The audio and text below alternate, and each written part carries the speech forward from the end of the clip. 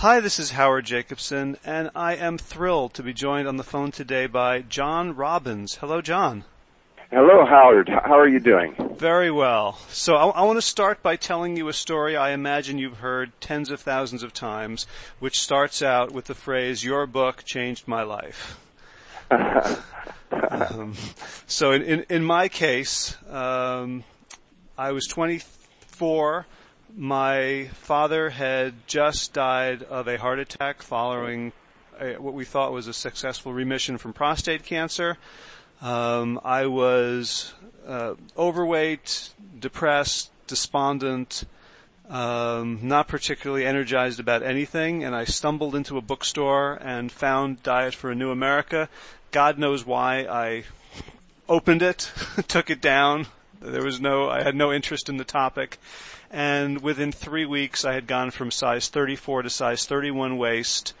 I felt better than I had felt my entire life, and I saw clearly that my purpose was to help spread this message and help people be healthy and happy. So I want to begin by honoring that work and by thanking you for writing it.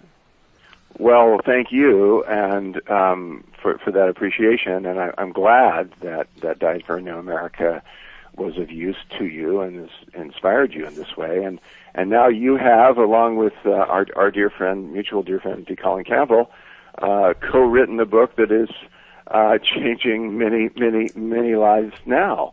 Whole, Rethinking the Science of Nutrition. Is a beautiful piece of work, and I'm really grateful to you for how you've taken the baton and carried it on. Well, thank you. I guess we're all seeds in the ground, and the next plant keeps growing, and producing more seeds, and this is how the activism of our time really is functioning. It's, one heart opens the next, and one person's willingness and courage in living differently than maybe they had grown up doing or the culture expects of them, but is more authentic and more healthy to do that. And then that their example is contagious, and that one teaches the next, and gradually it builds, and hopefully it attains enough of us that we can turn the tide. Yep, and as much as I look for sort of global trends and marketing techniques, it does come down to one heart touching another. It does, and I've often thought that the fundamental unit of social change is actually the human heart. Yes, I can. I feel my chest rising when I hear that, so it must be true. So you mentioned courage. So, and you have a great story. And I think I'd like, for people, most people who are going to listen to this have heard your story in some detail, but I'd like to explore some things about it that I've been curious about. And I wonder if you could just sort of tell us the nutshell version of how you went from, heir to an ice cream fortune to where you ended up. Okay, I'll tell the nutshell version as concisely as I can, because I'm eager to get to what the questions you have are. But for those of our listeners who aren't familiar, my dad and uncle were the founders and owners of Baskin-Robbins, 31 flavors, which became the world's largest ice cream company while I was growing up. And while I was growing up, my father groomed me to succeed him. He always expected, he assumed really, that I would follow in his footsteps and one day run the company. My uncle Bert Baskin, my dad's partner and brother-in-law, died of a heart attack, like your dad did at a pretty early age, as apparently your dad did. He was 54. I don't know how old your father was. He was 71, okay. But quite vigorous. I was still shocked. That's still a shock. Well, my uncle was 54, and it was even more of a shock because of his age, and I chose to walk away for a variety of reasons from my father's expectations and from the family business, and as well from my dad's wealth because I wanted to live in integrity, and I knew that required me to dissociate myself from any connection to my father's financial achievements.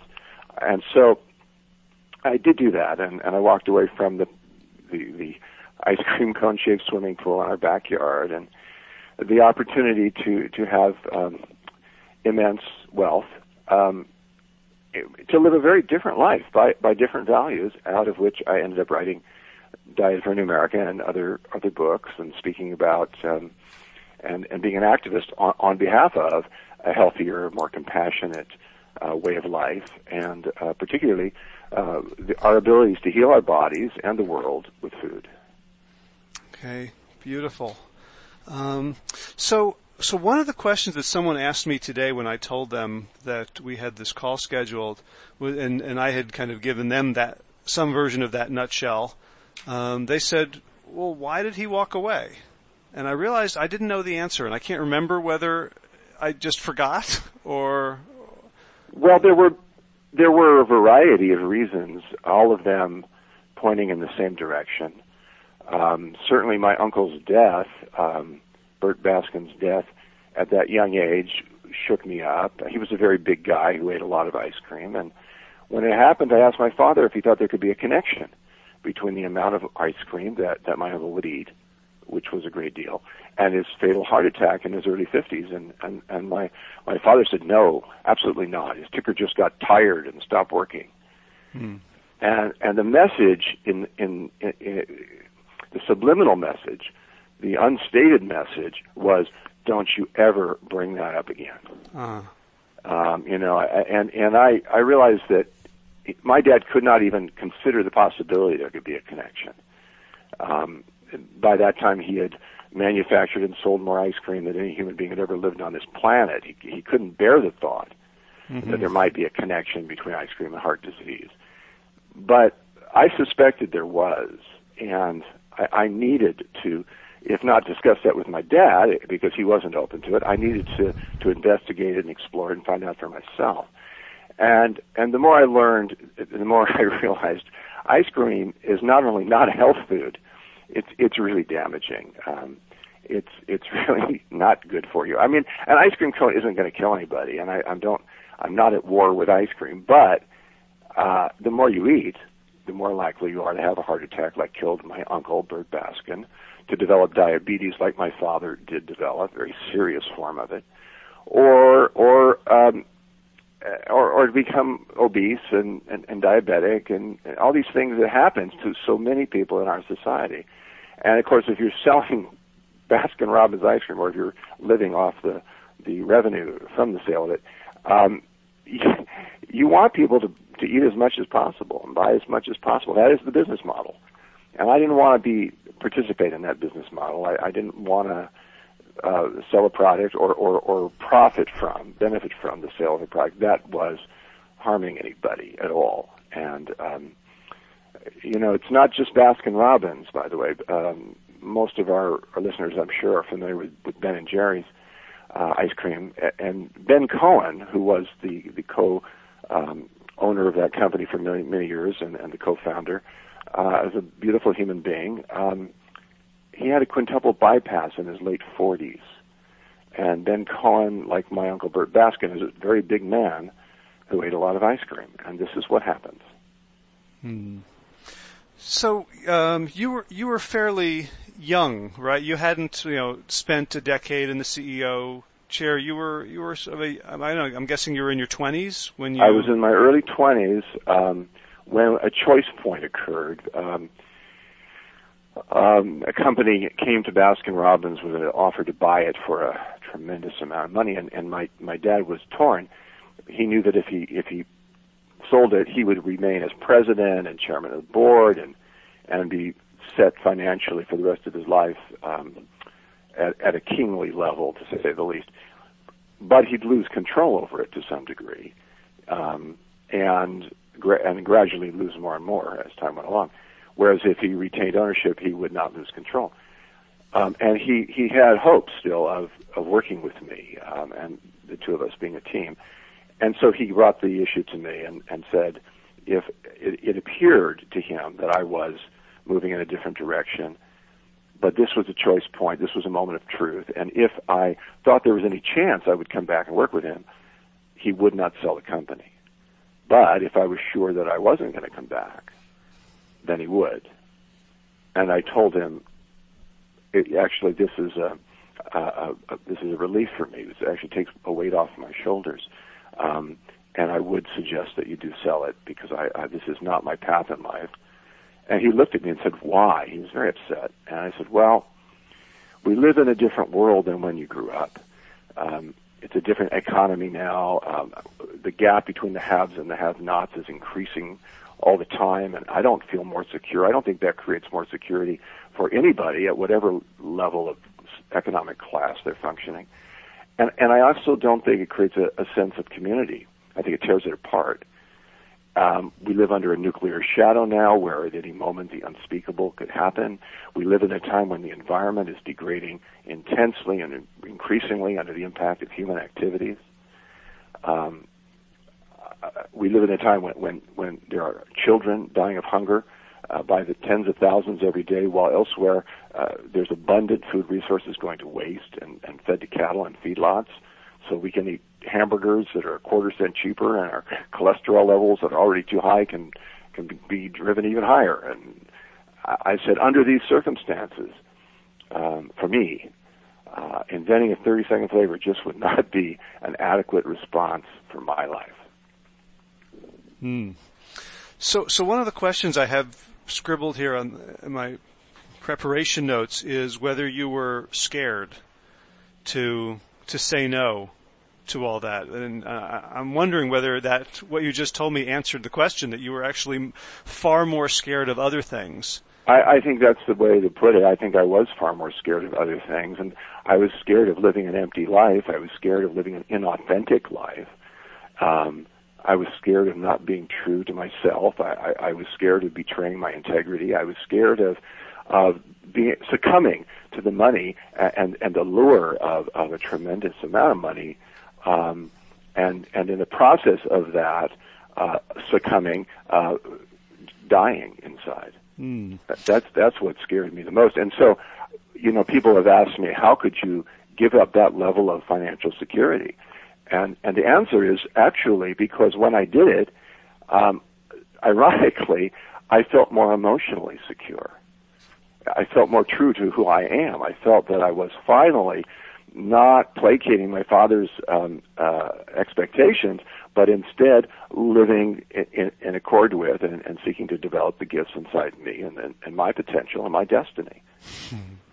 I love that because there's so much of your story that, I mean, it has inspired many people, and so as a marketer, I certainly appreciate the value of a good story, but the story is really one of kind of this selfless heroism. And what I hear you saying is that you really didn't have a choice. I honestly didn't. I at a very deep level. I mean, I suppose I did at one point. I could have gone into denial about everything, and just eaten ice cream and gotten rich. But that's just no way to live for me. And I had felt too much pain already in my life, and for that would be in vain if I just went on a business as usual type of path.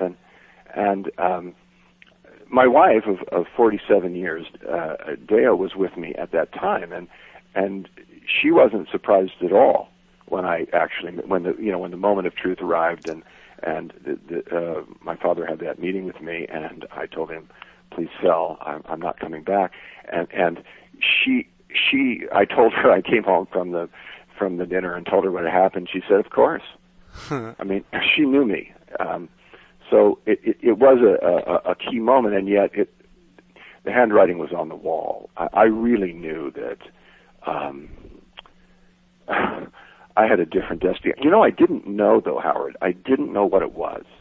I knew I had to just put one foot in front of the other. I had to live a day at a time, even a breath at a time, and just do what felt true and real and life-affirming, and follow that my inner guidance or higher wisdom or inner power or higher power or whatever language people have for that moral compass they have inside. I think we all do, that kind of points us towards true north, where our direction really should be. And I tried to learn how to tune into my inner voice and understand what was possible for me and where I was being called, and to go where I was being called by spiritual values, and live by higher principles than those that normally prevail in our society, which are the values of materialism for the most part. Mm. And yeah, and it's striking that you said, I didn't know where I was going to go from there, and then, I guess, about 10 years later, you kind of show up with like an army at the gates of the kingdom. Like, yeah. Who would have known? I surely would not have expected it, but I did end up writing Die for New America, and it became a phenomenon, a huge bestseller, and my mother said, "Did you write this book just to hurt us?" Oh.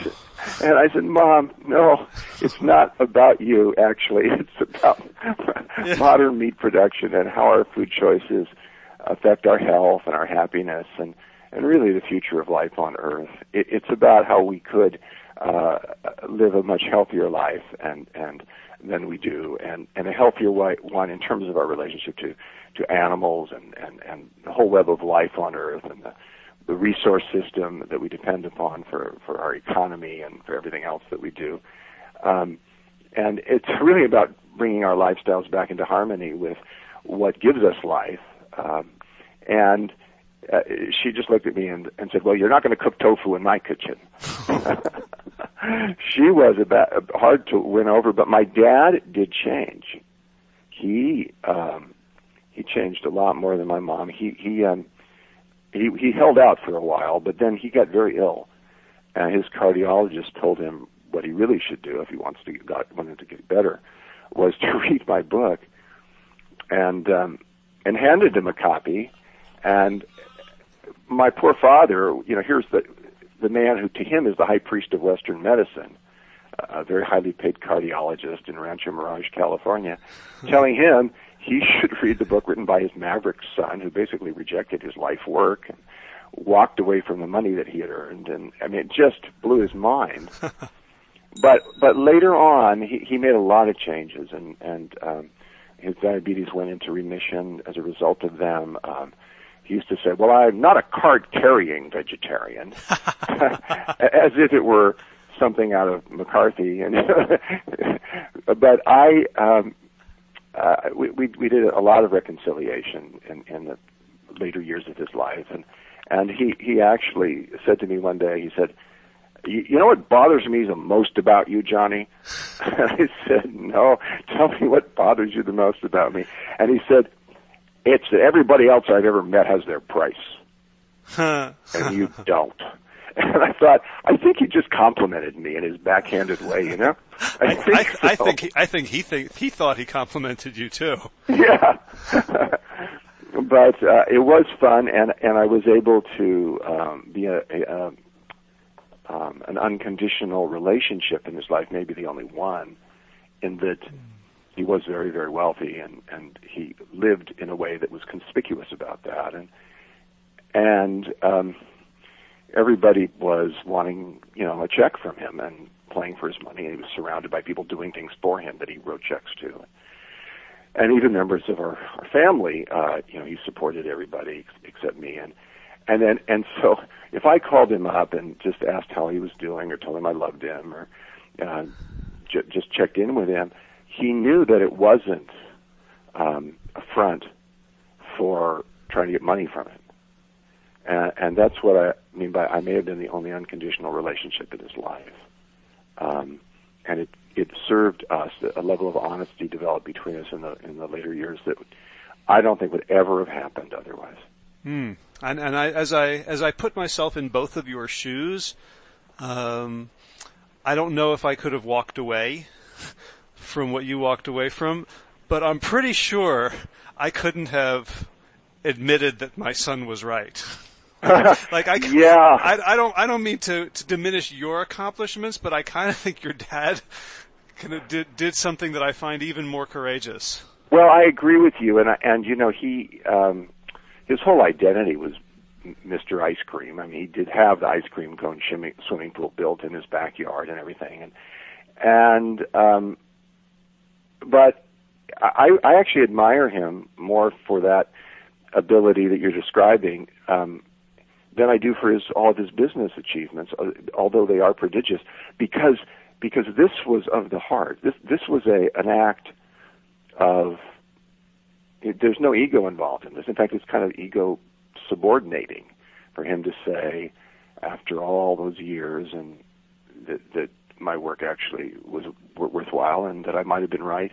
In fact, he actually did say at one point, the most amazing thing that he'd ever experienced in his life was, the most incredible thing was that it ended up that I was right. That was very sweet for me. I think I ended up giving him something. I disappointed him terribly at one point by walking away. But in the long run, I think I ended up giving, I like to think I ended up giving him something that was even more valuable than had I, taken over the ice cream business and put franchises on the moon or something. I think the spiritual nature of what actually ended up taking place between us is something that I will always be very, very grateful for. Right. I mean, it's easy for me to look at your story and kind of construct a narrative that makes this whole thing very obvious in retrospect. Like, this is clearly a hero's journey tale. A father-son.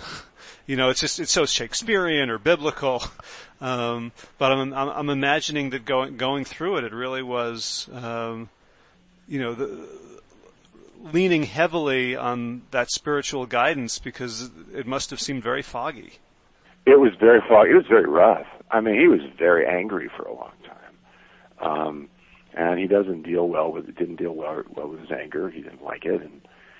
And, so he, we didn't talk for years, and when we did, it was very tense, and he was just really, really angry at me. But, his own health got really bad, and then his doctor said he should read my book, and I guess his life was at stake in a way. And he started making changes, small ones at first, but he got some results, and then made bigger changes and got more results. He ended up he wouldn't eat bacon and eggs for breakfast. Instead, he wanted oatmeal and orange juice and prunes or something like that. And he started getting off the drugs. He'd been on these very, very strong meds for high blood pressure. And his blood pressure came down completely, didn't need the medication anymore. And his diabetes improved tremendously. He got off the insulin, he got off the diabetic pills. I mean, it was quite a bit of healing in his whole insulin metabolism. And I lost a lot of weight that he needed to lose. He felt better than he had for a long time. His golf game improved about 8 strokes. I mean, everything was better. And, he couldn't deny that this was working for him. And he stopped eating ice cream. He stopped eating sugar of any type. And, I really do appreciate that he was able to make those changes. It certainly was heartwarming for me to see. And also I got to know him for maybe 20 more years than I would have otherwise. Mm. So now it sounds like, from your description of some of the rocky times in your relationship, and just from the way he would talk, that he was a man who was very good at pushing buttons in people.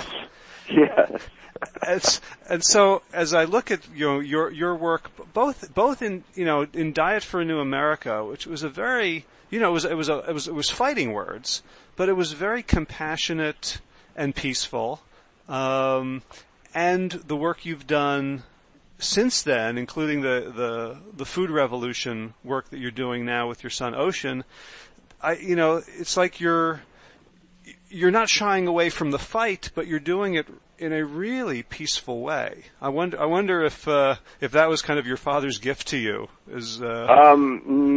No, I wouldn't say so. I mean, the need to develop a peaceful that may response. be, yes, because I really he was a very aggressive guy and a boss. I mean, he was used to running a business where he had tens of thousands of employees, and those who spoke to him called him Mr. Robbins, and those to whom he spoke, he got called by their first name.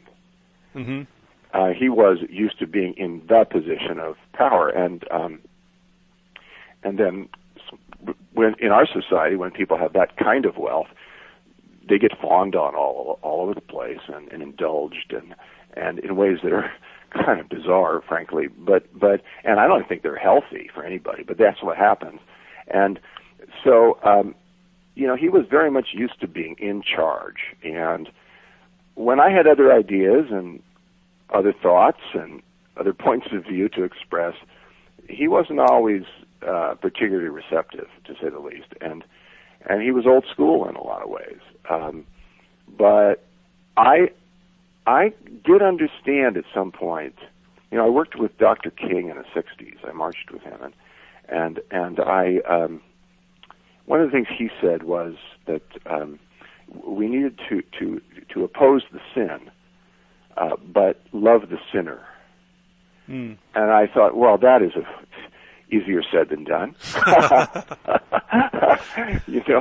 But it's worth aspiring in that direction, and maybe we can't reach it fully, but maybe we can take some steps towards it. And I thought, well, then we really do have to have compassion for those who don't have compassion.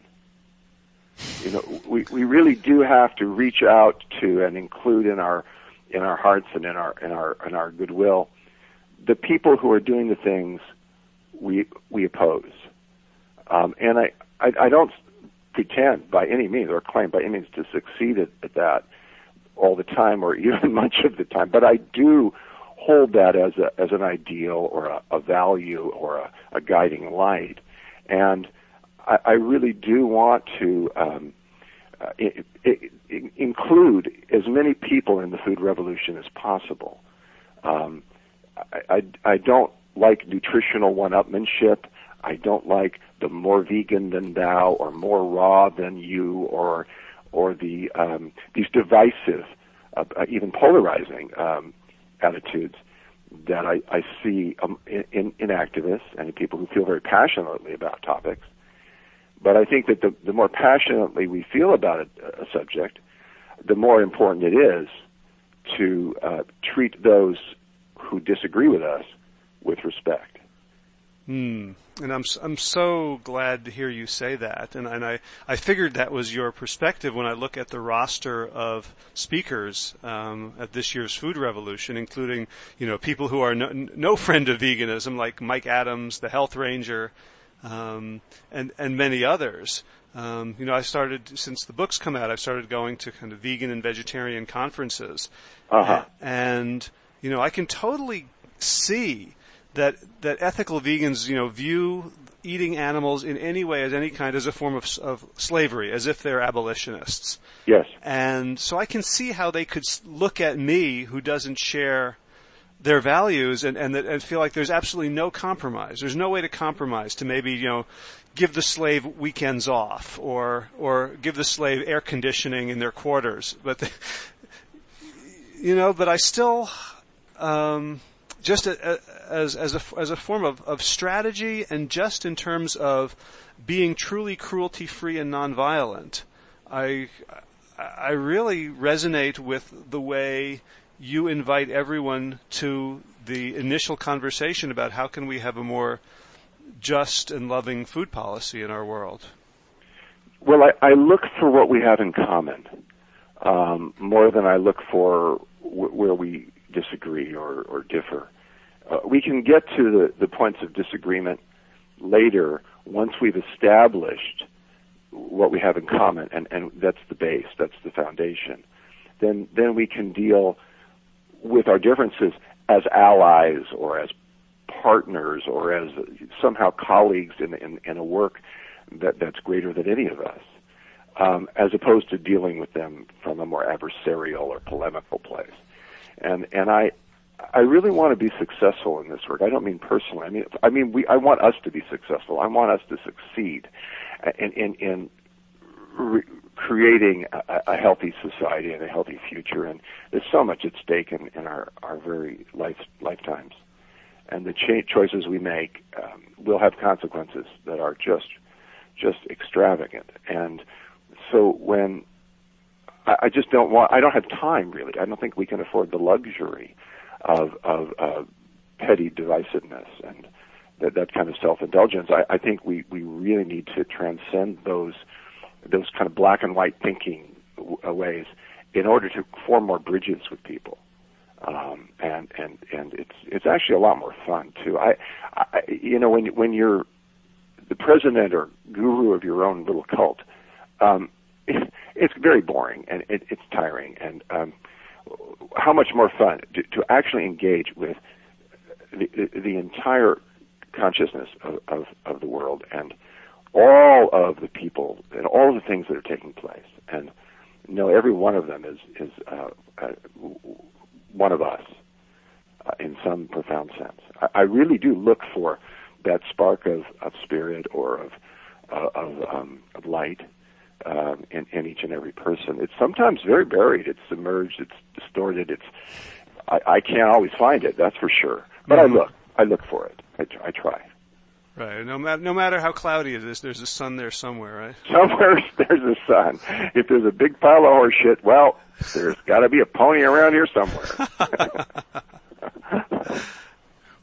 Well, before we say goodbye, I'm just curious what you have planned for the next 55 years. Well, that would take me to 120. Right. I don't mean to curse you with a short life, but I just thought you might not look that far ahead. Right now I am having a really great time working with Ocean, my son, on the Food Revolution Network. We've put on 2 summits, and they've been very, very wonderful events. This last one had 73,000 participants. They're growing rapidly.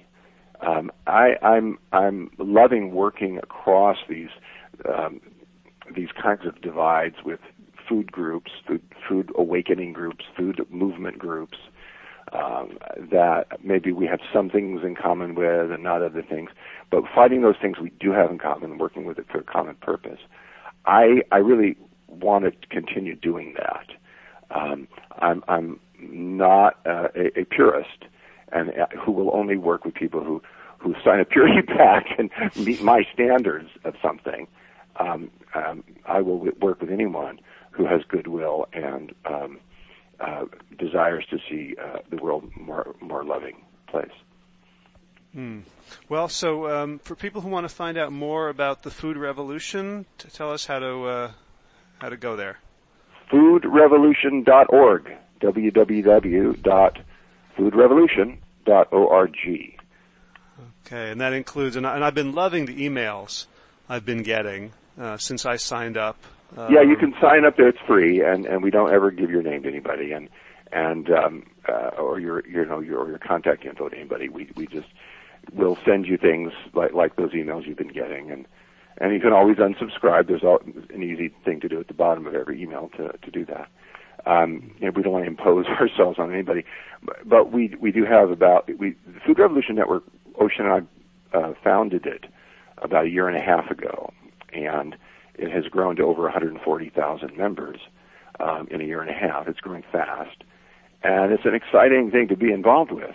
I'm learning a lot from the whole process. Yep, and it's definitely a part of the vanguard, especially because it connects so many people, as you said, who have enough in common. I think when I looked through the list, I thought everyone in that list, wants us all to be healthier and happier. Yes. Nobody has an agenda that overrides that. And within that group, there's some significant differences, and yet, let's, as you said, let's have those fights in about 20 years when there's not a single animal living under factory farming conditions. Then let's go at it with the paleo people. Then bring it on.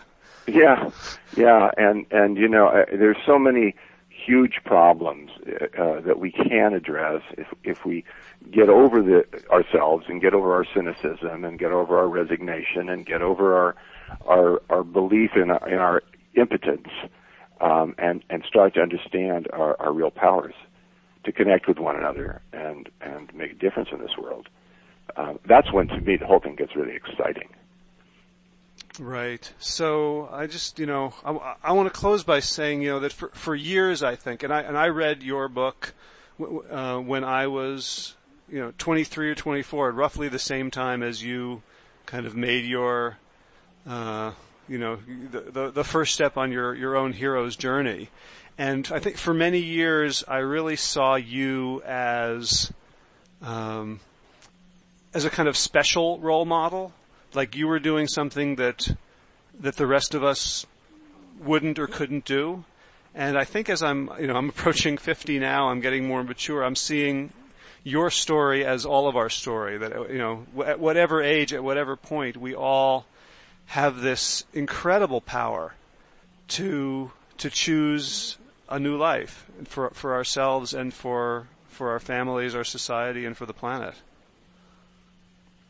Well, we do, and I'm glad that you're seeing your own gifts manifesting now in all kinds of new ways and powerful ways, and it just continues to spread. Like we were saying at the very beginning, how contagious vitality and health is, and frankly, truth is. When people see the truth and understand it,